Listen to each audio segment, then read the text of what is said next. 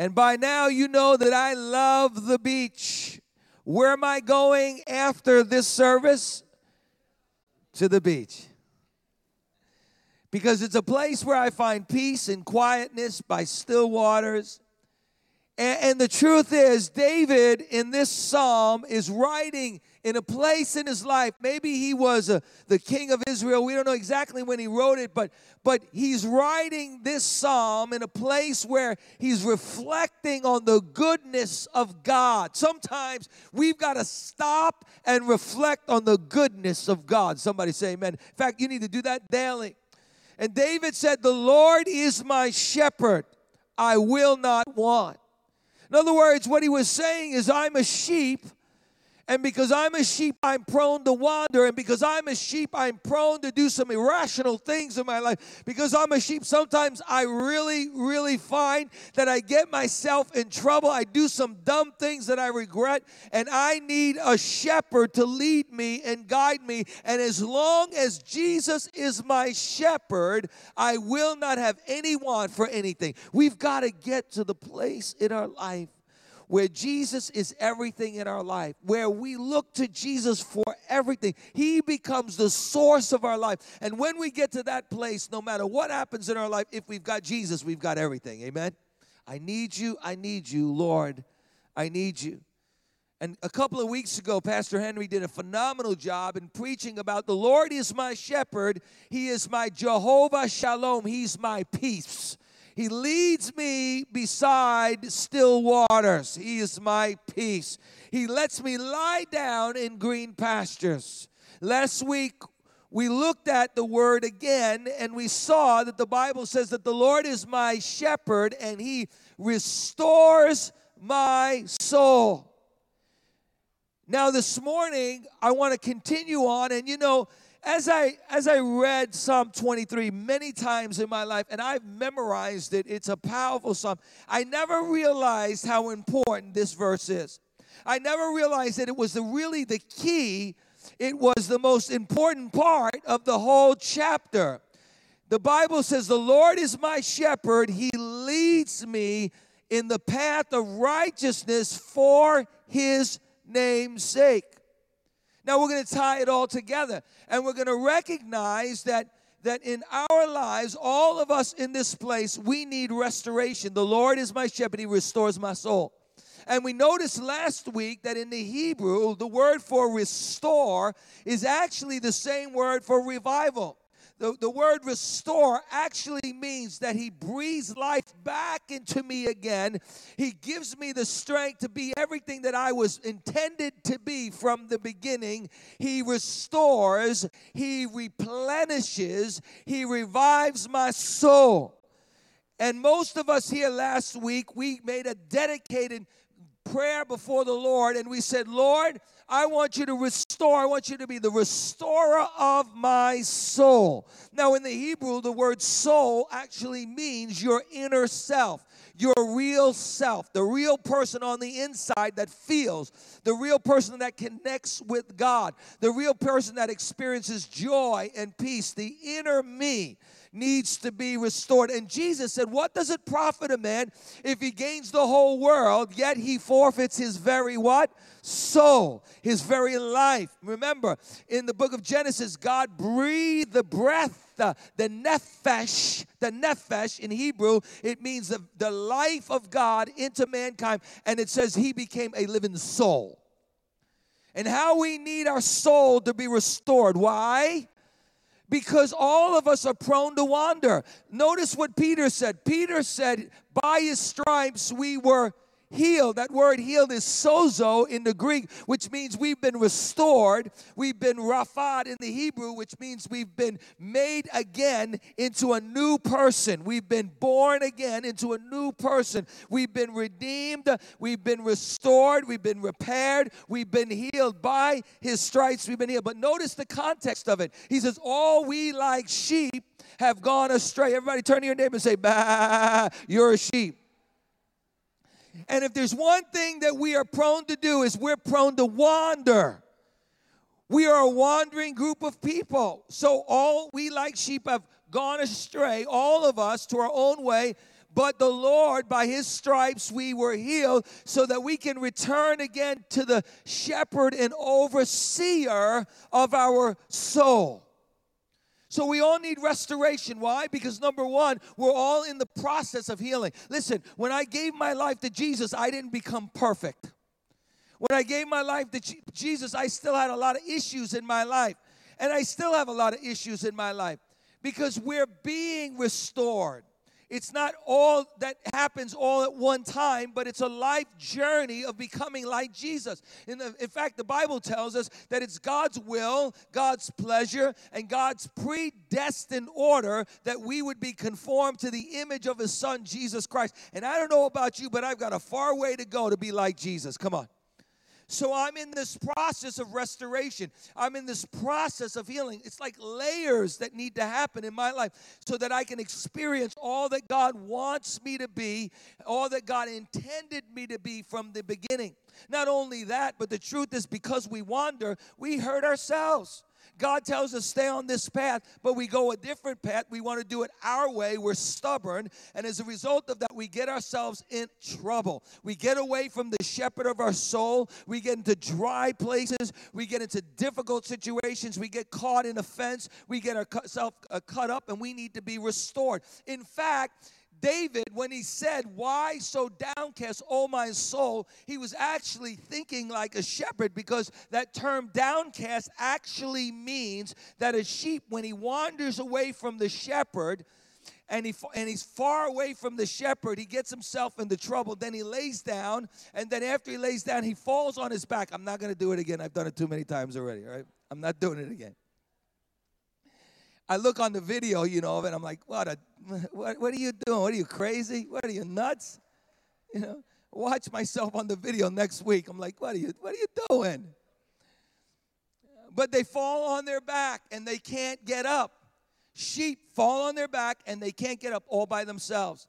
And so the shepherd has to come, and he has to find them, and he has to pick them up, put them in his arms, massage them, because what happens is they actually start losing circulation within hours. They're dead if the shepherd doesn't come. Isn't that exactly what Jesus does for us? Hallelujah. He's the good shepherd who finds the wandering sheep. He puts them on his shoulders, and he brings us back. But notice this, because this is really important. We're all in this process of restoration. We're all in this process of healing. We're all in this process of God doing a great work in our life. Notice, the Lord is my shepherd. I shall not want. As long as he's my shepherd, I won't have a need.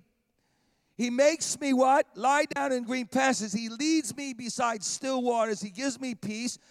He restores my soul. He comes and finds me. He breathes life back into me. Now notice what he does. He takes me and he puts me on the right path. So he takes me and he puts me now on the path of righteousness. He puts me on the path of life. Why? Because life is a journey. Life is a journey, and you are on a journey in your life, and you're on a path. The Bible tells us that the path of a righteous person is like a shining light that shines brighter and brighter as it goes. The path of a righteous man becomes brighter and brighter. It shines brighter and brighter as it goes. That's powerful. And so he puts us on the path. Now notice what it says. It says, he leads me in the path of righteousness for his name's sake. We're going to dissect that. He leads me. See, here's the problem with most Christians. Most Christians want to lead Jesus. They want to tell Jesus where they're going, and they want Jesus to bless it. Hey, Jesus, this is the job that I'm going to take. I want you to bless it. Come along with me, Jesus. Come follow me, Jesus. Jesus, this is the young man that I'm going to date, even though he's not a Christian, even though he doesn't love the Lord. Listen to me. If you're dating somebody that doesn't take you deeper spiritually, if you're dating somebody that doesn't know Jesus and doesn't love Jesus, and you're not walking on the same path, the Bible says don't be unequally yoked with unbelievers. What does light have to do with darkness? Listen, you need to find a different person. Why? Because the truth of the matter is that person's going to drag you down. Ouch. If you can't say amen, say ouch. But Jesus, here's the person that I met, and I know he's not a Christian. I know she's not a Christian. But Lord, would you bless this decision? God will never bless a decision that goes against his word. God will never bless a direction that's going the opposite way from his word. God will never bless a decision that doesn't take you deeper in him, right? So we want to lead and we want Jesus to follow. But see, Jesus has to be the leader. Why? Because Jesus wants to do something new in your life. See, the truth of the matter is you can't stay where you are. Because if you stay where you are, you're going to die. But this is a good place, Jesus. This is a place where I'm getting fed. This is a place where I'm eating. That's good. That's wonderful. But if you stay there too long, the brook is going to run dry. You know, the Bible tells us that Elijah was being actually fed by the Lord. He was by a brook, and he would drink every day pure water from the brook, and the Lord would bring him food. He would bring him food constantly. The ravens would bring him food. But the Bible says sometime later, the brook ran dry. What does that mean? That means sometimes God's going to let something dry up in your life because you've become too complacent. You've become too dependent on that thing instead of him. And as a result of that, you're dying spiritually. And God wants to move you out into a new place in your life. Let me tell you, God has something fresh. God has something new. God has something he wants you to experience in your life. And the only way that you can experience it is when you trust God enough to say, God, wherever you lead me, I will follow. And sometimes you've got to break up camp and go again somewhere else. God wants to do something fresh and new in your life. And that can be with anything in our life. Listen, it can even be with devotionals. You know, I believe, and I'm going to talk about in a few moments, that reading the Word is really important. I mean, it is vital in our life. But sometimes we can get in a rut. You know, that's actually a sheep word, a rut. That the truth is we could just graze and graze and graze and graze and graze and graze in that one place, and we don't want to move. We just stay there. Our favorite hymn is, I shall not be moved. You see, the truth of the matter is sheep hate change. They hate change in their life. Sheep will stay in one place, and they'll graze in that one place until there's no more grass. They will graze until there's no more nutrients. They will graze there unless the shepherd actually leads them to a new place. Unless he said, listen, we've got to break camp and go to a new place. Unless they follow that shepherd to that new place, they will die. But sheep hate change. You know what? We're like sheep. We hate change. In fact, I want you to stand up right now. I want you to stand up right now. Everybody in this room, stand up. And I want you to do something with me real quick. You ready? Find another seat. Go ahead. Go ahead, find another seat. Find another seat. Now you can't switch seats with your neighbor. All right, I know how you're going to pull that, right? All right, find another seat. Go find another. Change your seat. Change your seat. Go ahead. Change your seat.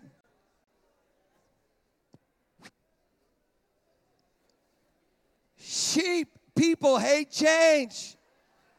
They hate change. Now sit down. Now the moment I said that, there was like panic on your face. I mean, you thought I said the house is on fire. No, that might have motivated you, but you were looking at me like, bah. I don't know where to go. I don't know what seat to go. No, don't make me move. No, I've been in this seat for 35 years. I bought this seat. This is my seat. I can't move. Don't make me move. If I move, I'm not going to be able to hear you. Some of you looked at me and you were like, ain't no way I'll move. I don't care. I don't care if you're the pastor of the church. I don't care if I'm disobeying the shepherd. I don't care. I will not be moved. I ain't moving. I ain't moving. Because there's something inside of us, we get comfortable where we are. We get comfortable sitting in complacency. We get comfortable even when we're blessed by God. We get so comfortable that we don't want to move. In fact, God told the people of Israel when they were in Egypt, listen, I'm sending Moses to you. Moses goes in and says, hey, listen, I'm going to deliver you out from this place. And he performs all these miracles. And now they're in the desert.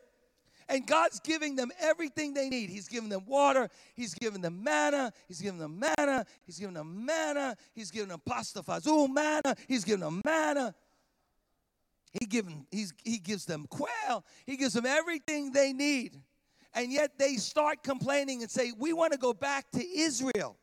You see, sometimes we hate change so much that even when we are dysfunctional, even when it's bad, we want to stay in the same place doing the same thing. That's why Jesus said to the man that was by the pool of Bethesda, he said, do you want to be well? Do you want me to really heal you? How could you ask me that question, Jesus? I've been here for 38 years because sometimes we get so comfortable in our dysfunction. We get so comfortable in the place we are, whether we're hooked on drugs, whether we're dysfunctional relationally, whatever it is, that we don't want to change because we've just become comfortable in our dysfunction.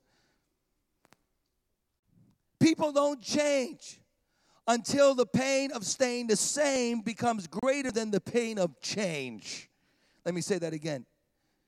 People don't change easily until the pain of staying the same becomes greater than the pain of change. So we don't want to change and we don't want to move. But that's why God wants to lead us. And I'm here to tell you today that God wants to lead you to a better place. No matter who you are, no matter what you're experiencing in your life, God has something better. God has something deeper. God has something more profound. God has something more fruitful in your life. You've got to believe that. Because until you actually believe that, you will not trust God enough to say, God, wherever you lead me, I know it's going to be a good place. And it's scary. It's scary to let somebody else lead your life. Because we love control, don't we? How many of you are control freaks? Let me see your hands. How many of you won't admit that you're a control freak? Let me see your hand. There you go. The truth is, that's the very heart of sin, is that we want to control our own lives.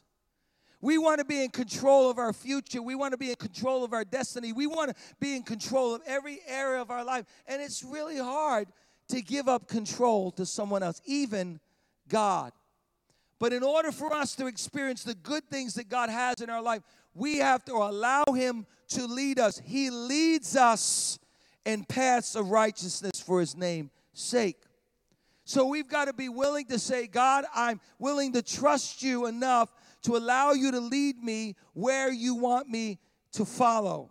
Why? Because I know it's a good place. I know it's a great place. And some of us this afternoon, it's time to move out.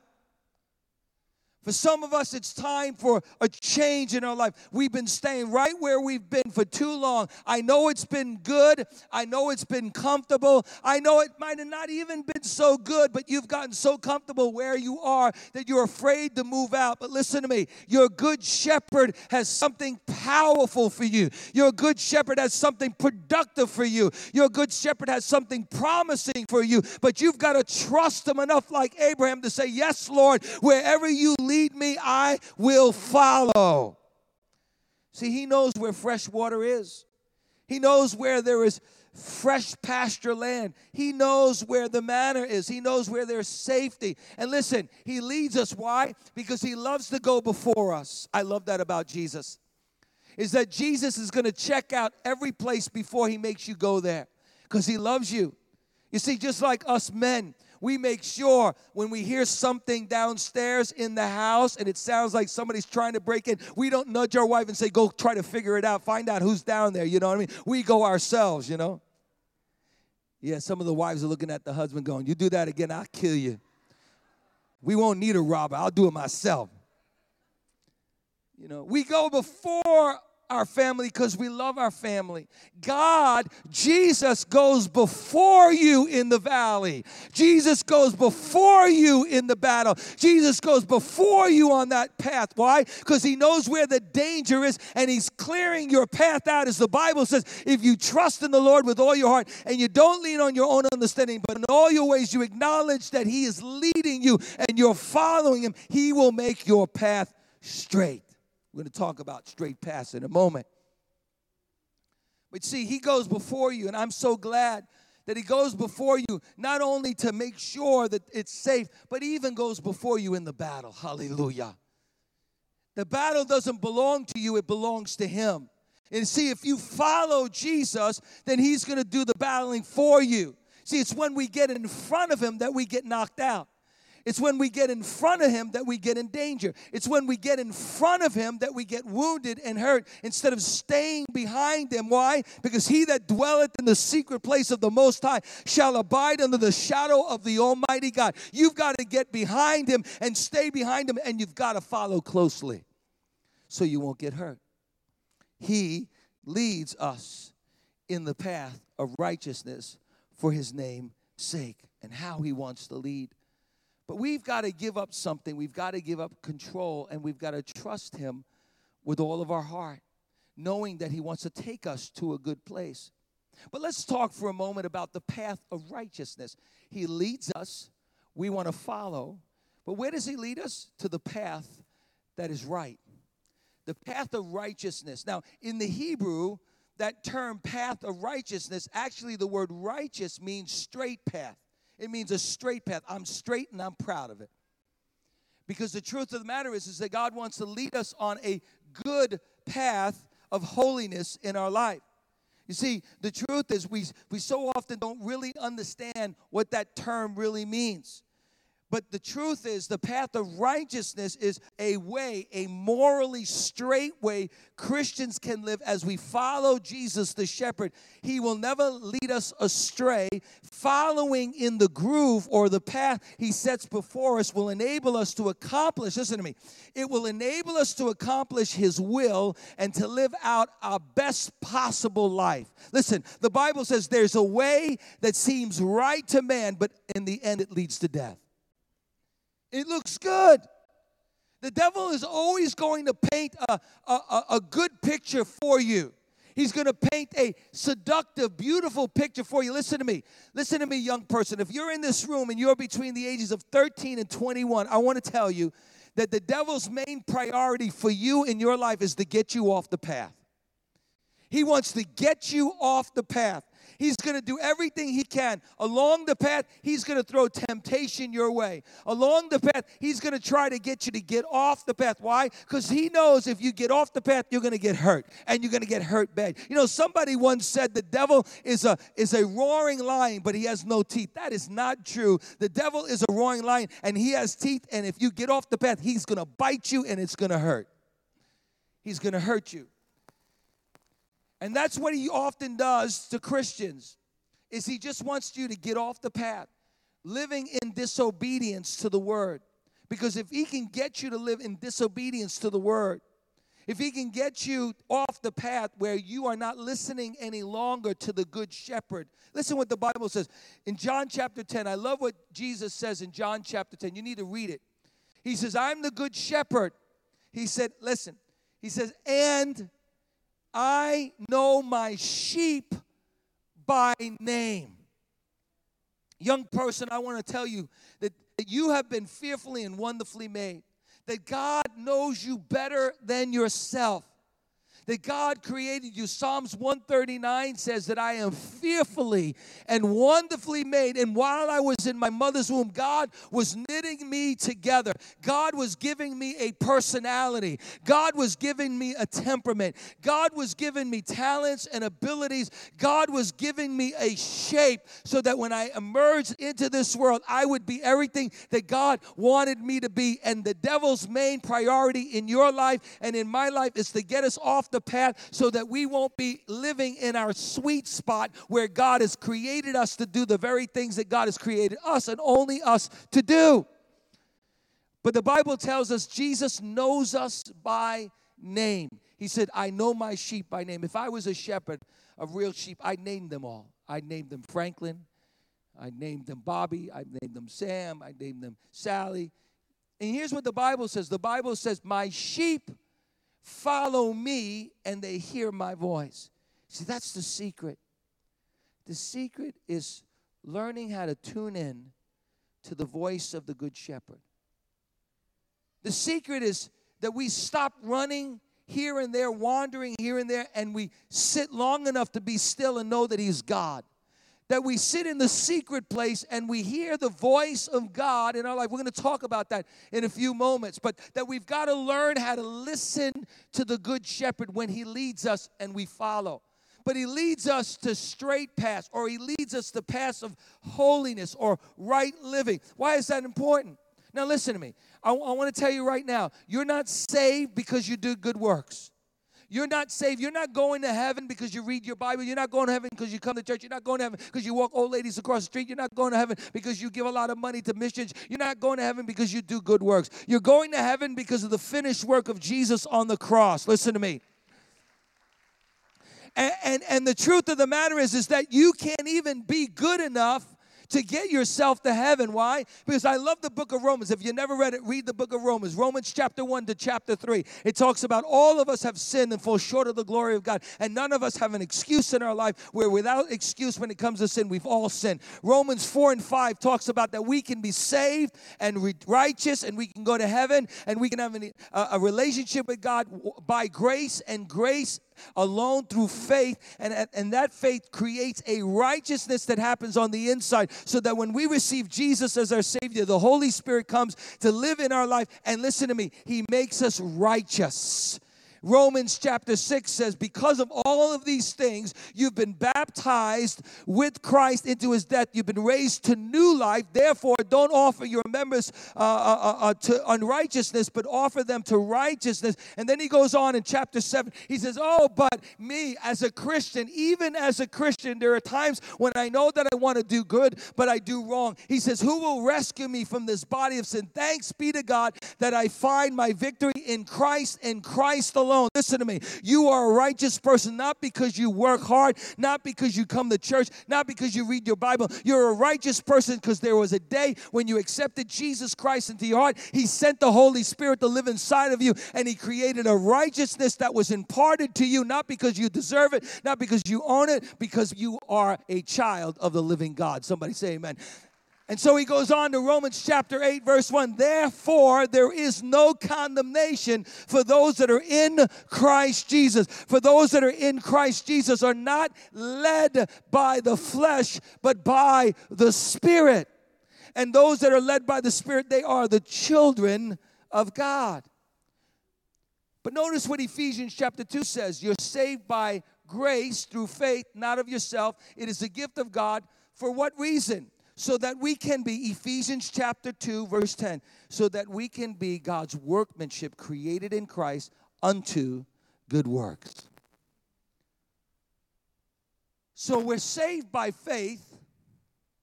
We can't get ourselves to heaven. We can't have a relationship with God. We can't be good without the Holy Spirit. He comes to live inside of us. And when He comes to live inside of us, He creates a righteousness inside of us, so that we want to do what is right instead of what is wrong. He empowers us to do what is right. When the Holy Spirit comes upon you, you shall receive power. Dunamis, power to do the right thing. Enabling power to live a witness, right? So now we have the imparted righteousness of Christ in us. So that's what Jesus does. He comes. We were in a rut. We were cast down. He took us. He put us back on our feet. He put us on the path of what? Of right living. He put us on the path of what? Holiness. What is holiness? People think, when you think of holiness, you think of something boring. Holiness is being like Jesus. How many of you think that's the right thing to be, like Jesus? I don't want to be like Mike. I want to be like Jesus. Although I'd like to play basketball like Mike. One time I went up like Michael Jordan. I went up, came down like Steve Milazzo, blew out my knee.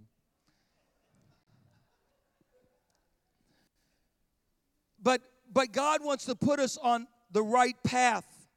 So for what reason? To make us holy. To listen to me. To set us apart. That word set apart means to be sanctified.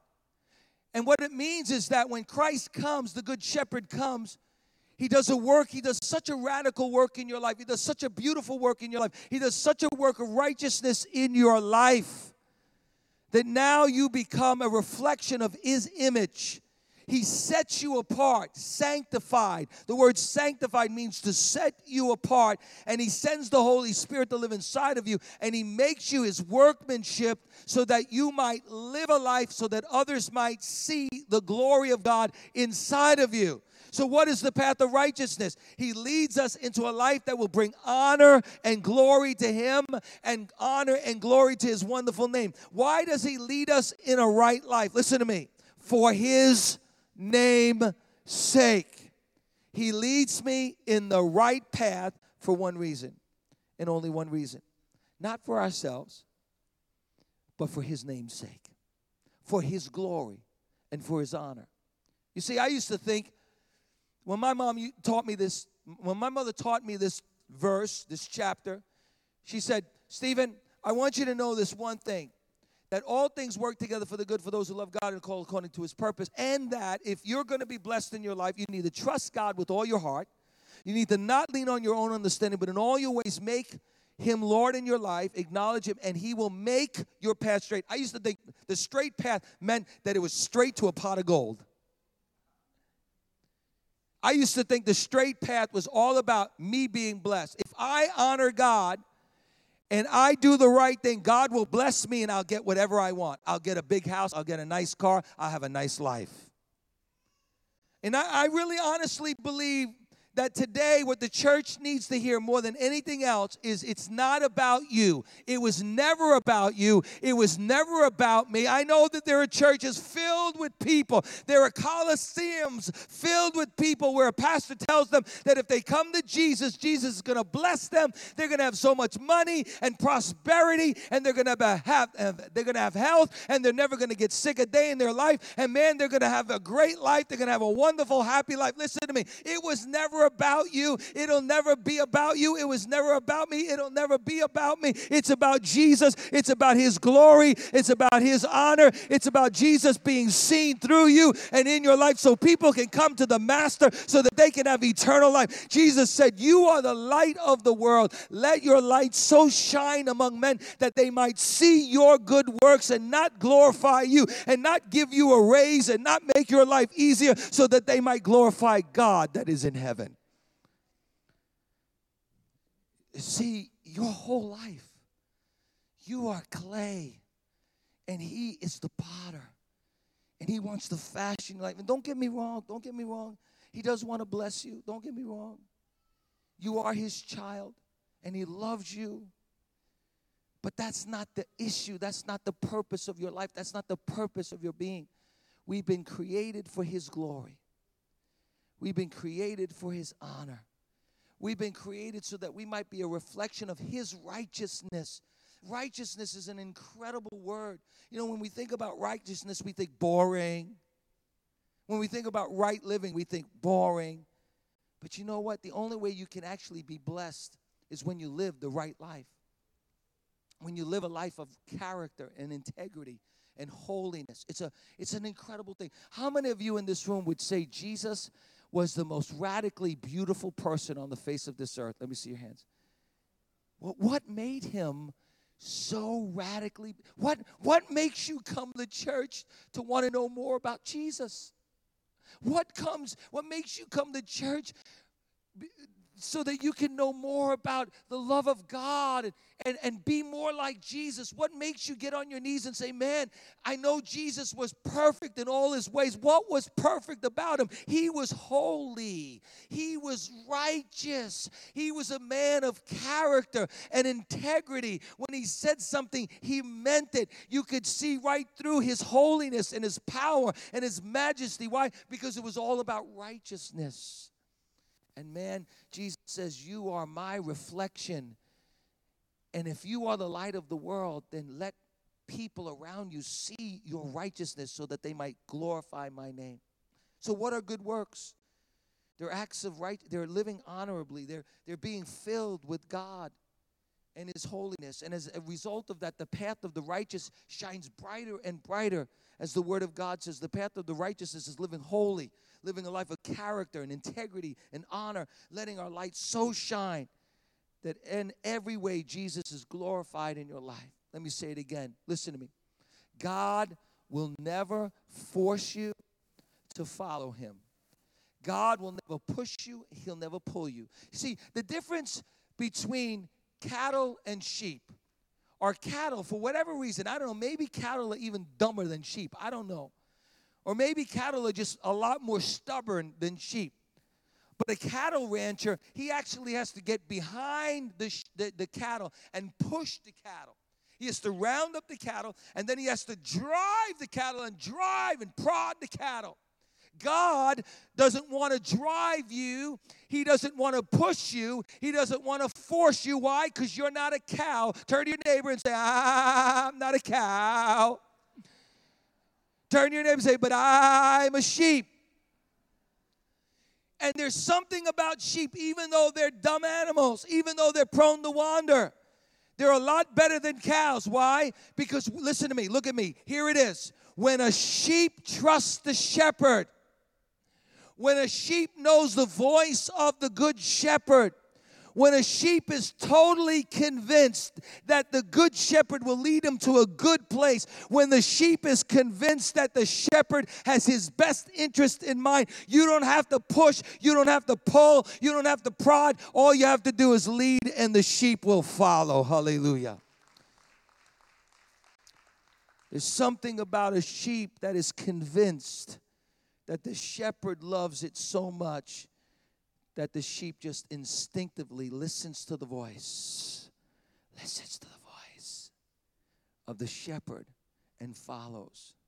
As the worship team comes this afternoon, I want to suggest to you the reason why we have a hard time following the good shepherd is, number one, because we have abandoned or ignored the power of God's word in our life. I mean, listen to me. Look at me. Listen to me. Shh, shh. Listen. I know that you've heard this over and over and over and over and over again.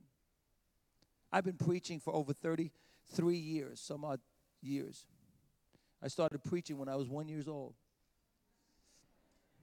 Now, why is that even funny?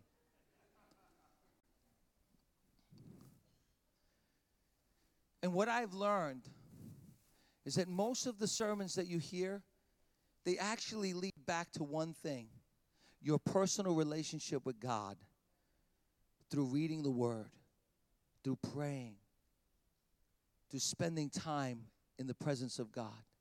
I mean, how many sermons have we heard over and over and over again? It's about reading the Word, reading the Word, reading the Word, reading the Word. But let me suggest to you today that when you read the Word, you're hearing the voice of the shepherd. In the beginning was the Word, and the Word was with God, and the Word was God. Every time you read the Word, you read Jesus. Every time you eat the Word, you eat Jesus. Man shall not live by bread alone, but by every word that proceeds out of the mouth of God. And I want to suggest to you today that there's no way in the world that you will be what God wants you to be without making a commitment to read God's Word every day. Every day. You can't live without it. That's why David said, Psalms 119, it's the longest chapter in all of the Bible. Psalms 119 is committed to one thing, devoted to one thing: the power of the Word of God in a man's life. David said, how can a man keep himself pure? By hiding God's Word in his heart. David said, thy word is a lamp unto my feet and a light unto my path. My path. You can't be on the path until you make a commitment to filling your life with God's Word. Every day. Listen to me. I have made a promise to God. I've made a vow to God. And I intend to keep it till the day I die. I told God, and you've heard me say this before, I said, God, give me insomnia if I don't read your Word every single day of my life. And there are some times when, I'm just going to be honest with you, there are some times when I read the Word and I'm like, man, I'm so tired. I don't want to read the Word. But you know what? I know the Word of God is alive. Change me. I know the Word of God will speak to my spirit. I know the Word of God will lead me. I know the Word of God, if I put it in my heart, it'll keep me on the right path. How can a man keep his way pure? By hiding God's Word in his heart. The Word of God is a lamp unto my feet, a light unto my path. And so I made a promise to God that I will not go to sleep. Give me insomnia, Lord, if I didn't read the Word of God today. And I've made a promise, a vow, that I will read the Word every day, even when I don't want to, even though I don't feel like it, I'm going to read the Word. That's where you've got to get to that point in your life where God's Word is so important in your life that you will read it every day. You say, but I don't understand it. I don't know where to start. I'll tell you where to start. Open it up and start reading it. Open it up and just start letting the Word of God fill your heart and your life. Number 2, let me suggest to you the reason why we go off the path and the reason why we have a hard time following Jesus, the Good Shepherd, is because we don't know the person of the Holy Spirit. Jesus said, I'll not leave you alone.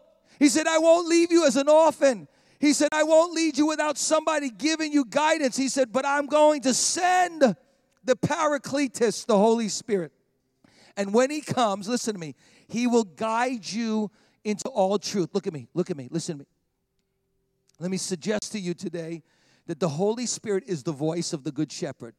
Because Jesus said, and the Holy Spirit will tell you everything that I have already said. So the only way you can hear Jesus is to listen to the Holy Spirit. The only way that you can know the Father is to know the Holy Spirit. And the Holy Spirit is there for you. He's been sent to you to empower you. He's been sent to you to guide you and to lead you and to teach you all things. Man, He's everything in your life. And I want to suggest to you today that you surrender to the working of the Holy Spirit in your life. I want to suggest that you would say, Holy Spirit, I want to know who you are on a daily basis. And He'll begin to speak to you. You got to surrender. He's not going to push you. He's not going to pull you. He's going to lead you. Those that are led by the Spirit, they are the children of God. And number 3, quickly, the last thing is, if you're going to be on the path of righteousness and you're going to be led by God, then you're going to have to learn, I'm going to have to learn to trust God with all our hearts. I want to suggest to you today that the most important part of your life is trusting the Good Shepherd, that He loves you and knows what's best for your life. See, because I believe today that God has something brand new for you, something new He wants to do in your life. He wants to take you to a new place. He wants to take you to a new place where there's still waters and green pastures. He wants to take you to a new place where He wants to do something new in your life. I want you to bow your heads with me right now. And you're here today and you say, Pastor Steve, I want to admit to you that my greatest struggle in my life is to trust God with my future, to trust God with my entire life. And I need to trust God because I know that where I'm at, God wants to take me to a new place. God wants to do something new in my life. I can't stay where I am. I can't remain where I am. God wants to do something new in my life, and I need to trust Him on it. If that's you today and you say, Pastor Steve, I believe that I cannot stay where I am. God needs to do something new in my life, and I need to trust Him in the journey. I need to start obeying and following the lead of the Good Shepherd. I want you to stand to your feet right now. Say, yes, Lord, I need God to do something new in my life. I want God to do something new in my life. I want to begin to trust Him for something new in my life. I want you to stand right now. You say, Pastor Steve, I'm here today and I want to confess to you that I'm in a rut, Pastor Steve. I'm in a spiritual rut. Maybe it's prayer. Maybe it's reading the Word. But you want to trust God to do a new work, to restore and revive the joy of your salvation. You want God to do something new in your life. You want God to lead you. The first step, and we're going to do this like we did in every other service today. It was very powerful. So trust me as I lead you through this process. But you're here today and you say, Pastor Steve, I'm not certain if I die today, I'd go to heaven, and I need Jesus to be the Lord and Savior of my life. I want you, after the service today, there'll be some folks that are here. They're going to be standing right here. I want you to go over to them and say, hey, for the first time today, I gave my life to God. I surrendered my life to God. I'd like some free information about the journey, the path that I need to be on. And they're going to pray with you, and they're going to give you some information. I want you to come after the service. I'm not going to push you. I'm not going to prod you.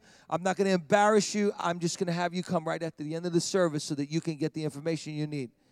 But here's what I want you to do right now in this place as the Holy Spirit is speaking. I want you to sing that song again. I need you. Lord, I need you. And as you begin to sing that song, listen to me, as a sign, as a symbol, illustrating your desire for God to lead you to a new place, and that you're willing to obey and listen to the voice of the shepherd, and you're willing to follow wherever he leads you. In a moment when you begin to sing, I want you to step out of your seat. I want you to come up to the altar, because there's a reason why I'm asking you to do that, because we're going to pray a prayer of dedication. We're going to pray a prayer of consecration. I want you to get out of your seat. Don't stay where you are.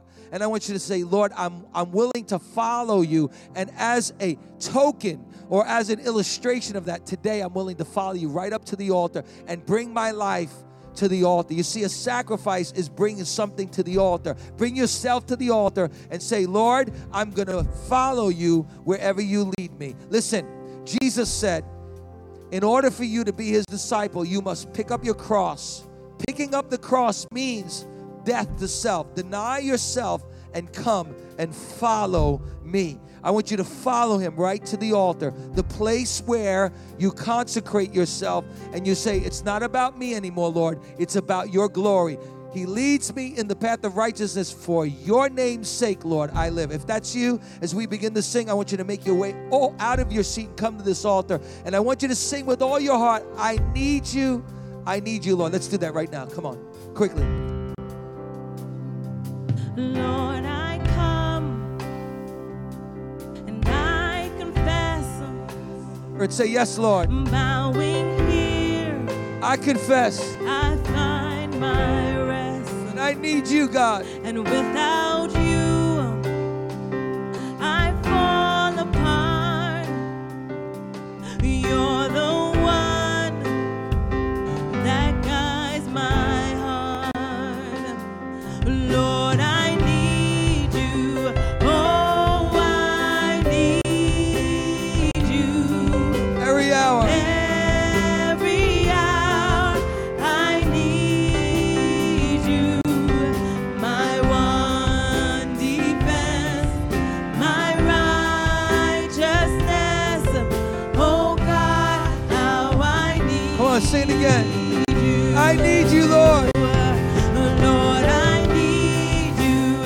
Oh, I need every hour. Every hour I need you.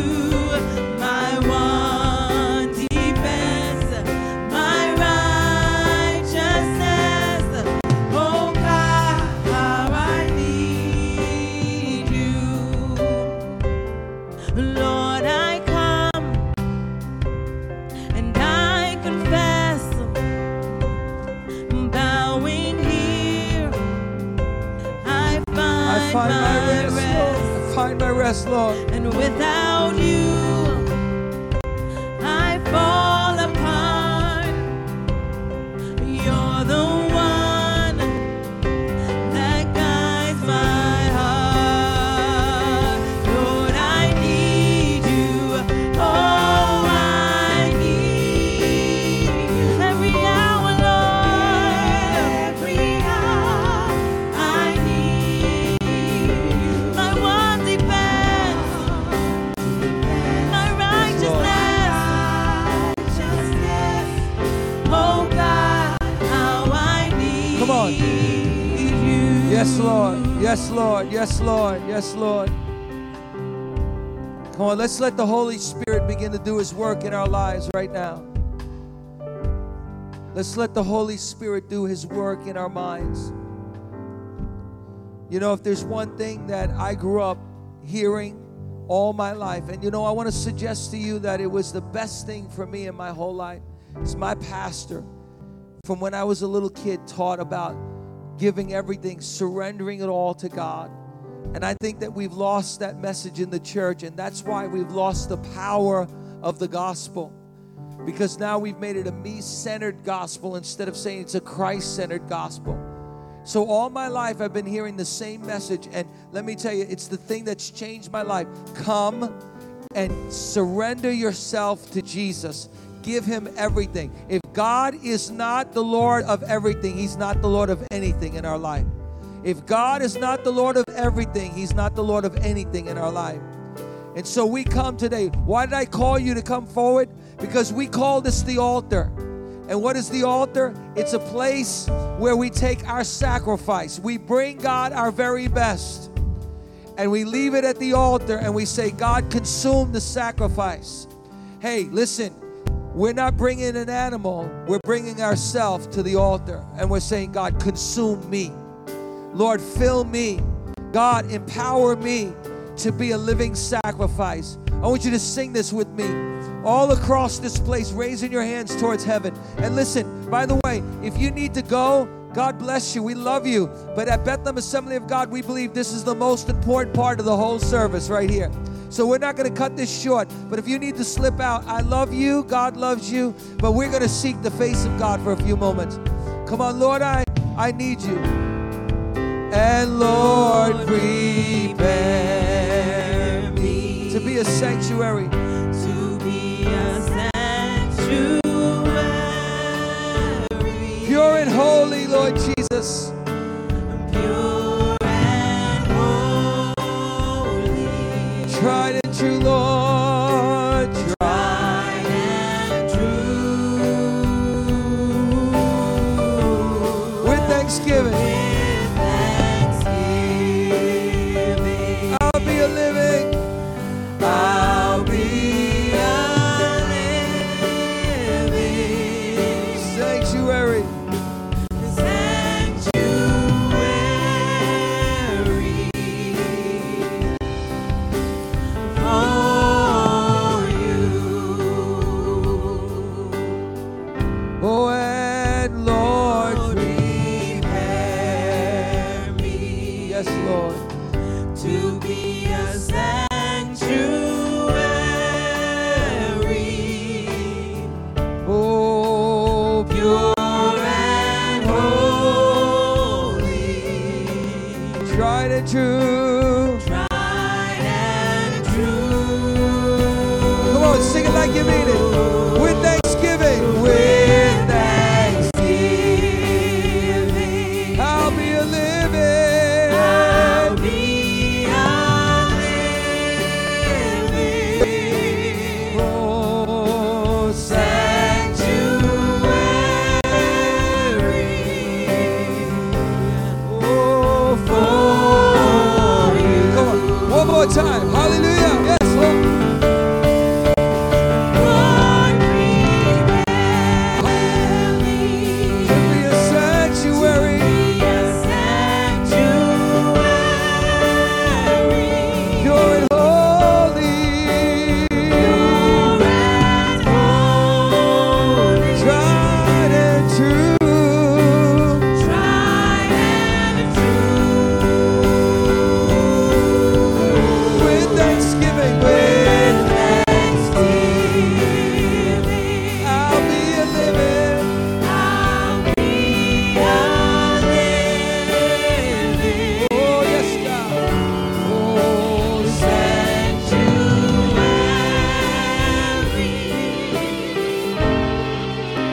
Oh, oh, God. Holy Spirit, come and touch us right now. Holy Spirit, come. Holy Spirit. God's touching somebody today. Thank you, Holy Spirit, for touching us today. Thank you for doing a work in our lives today, Holy Spirit.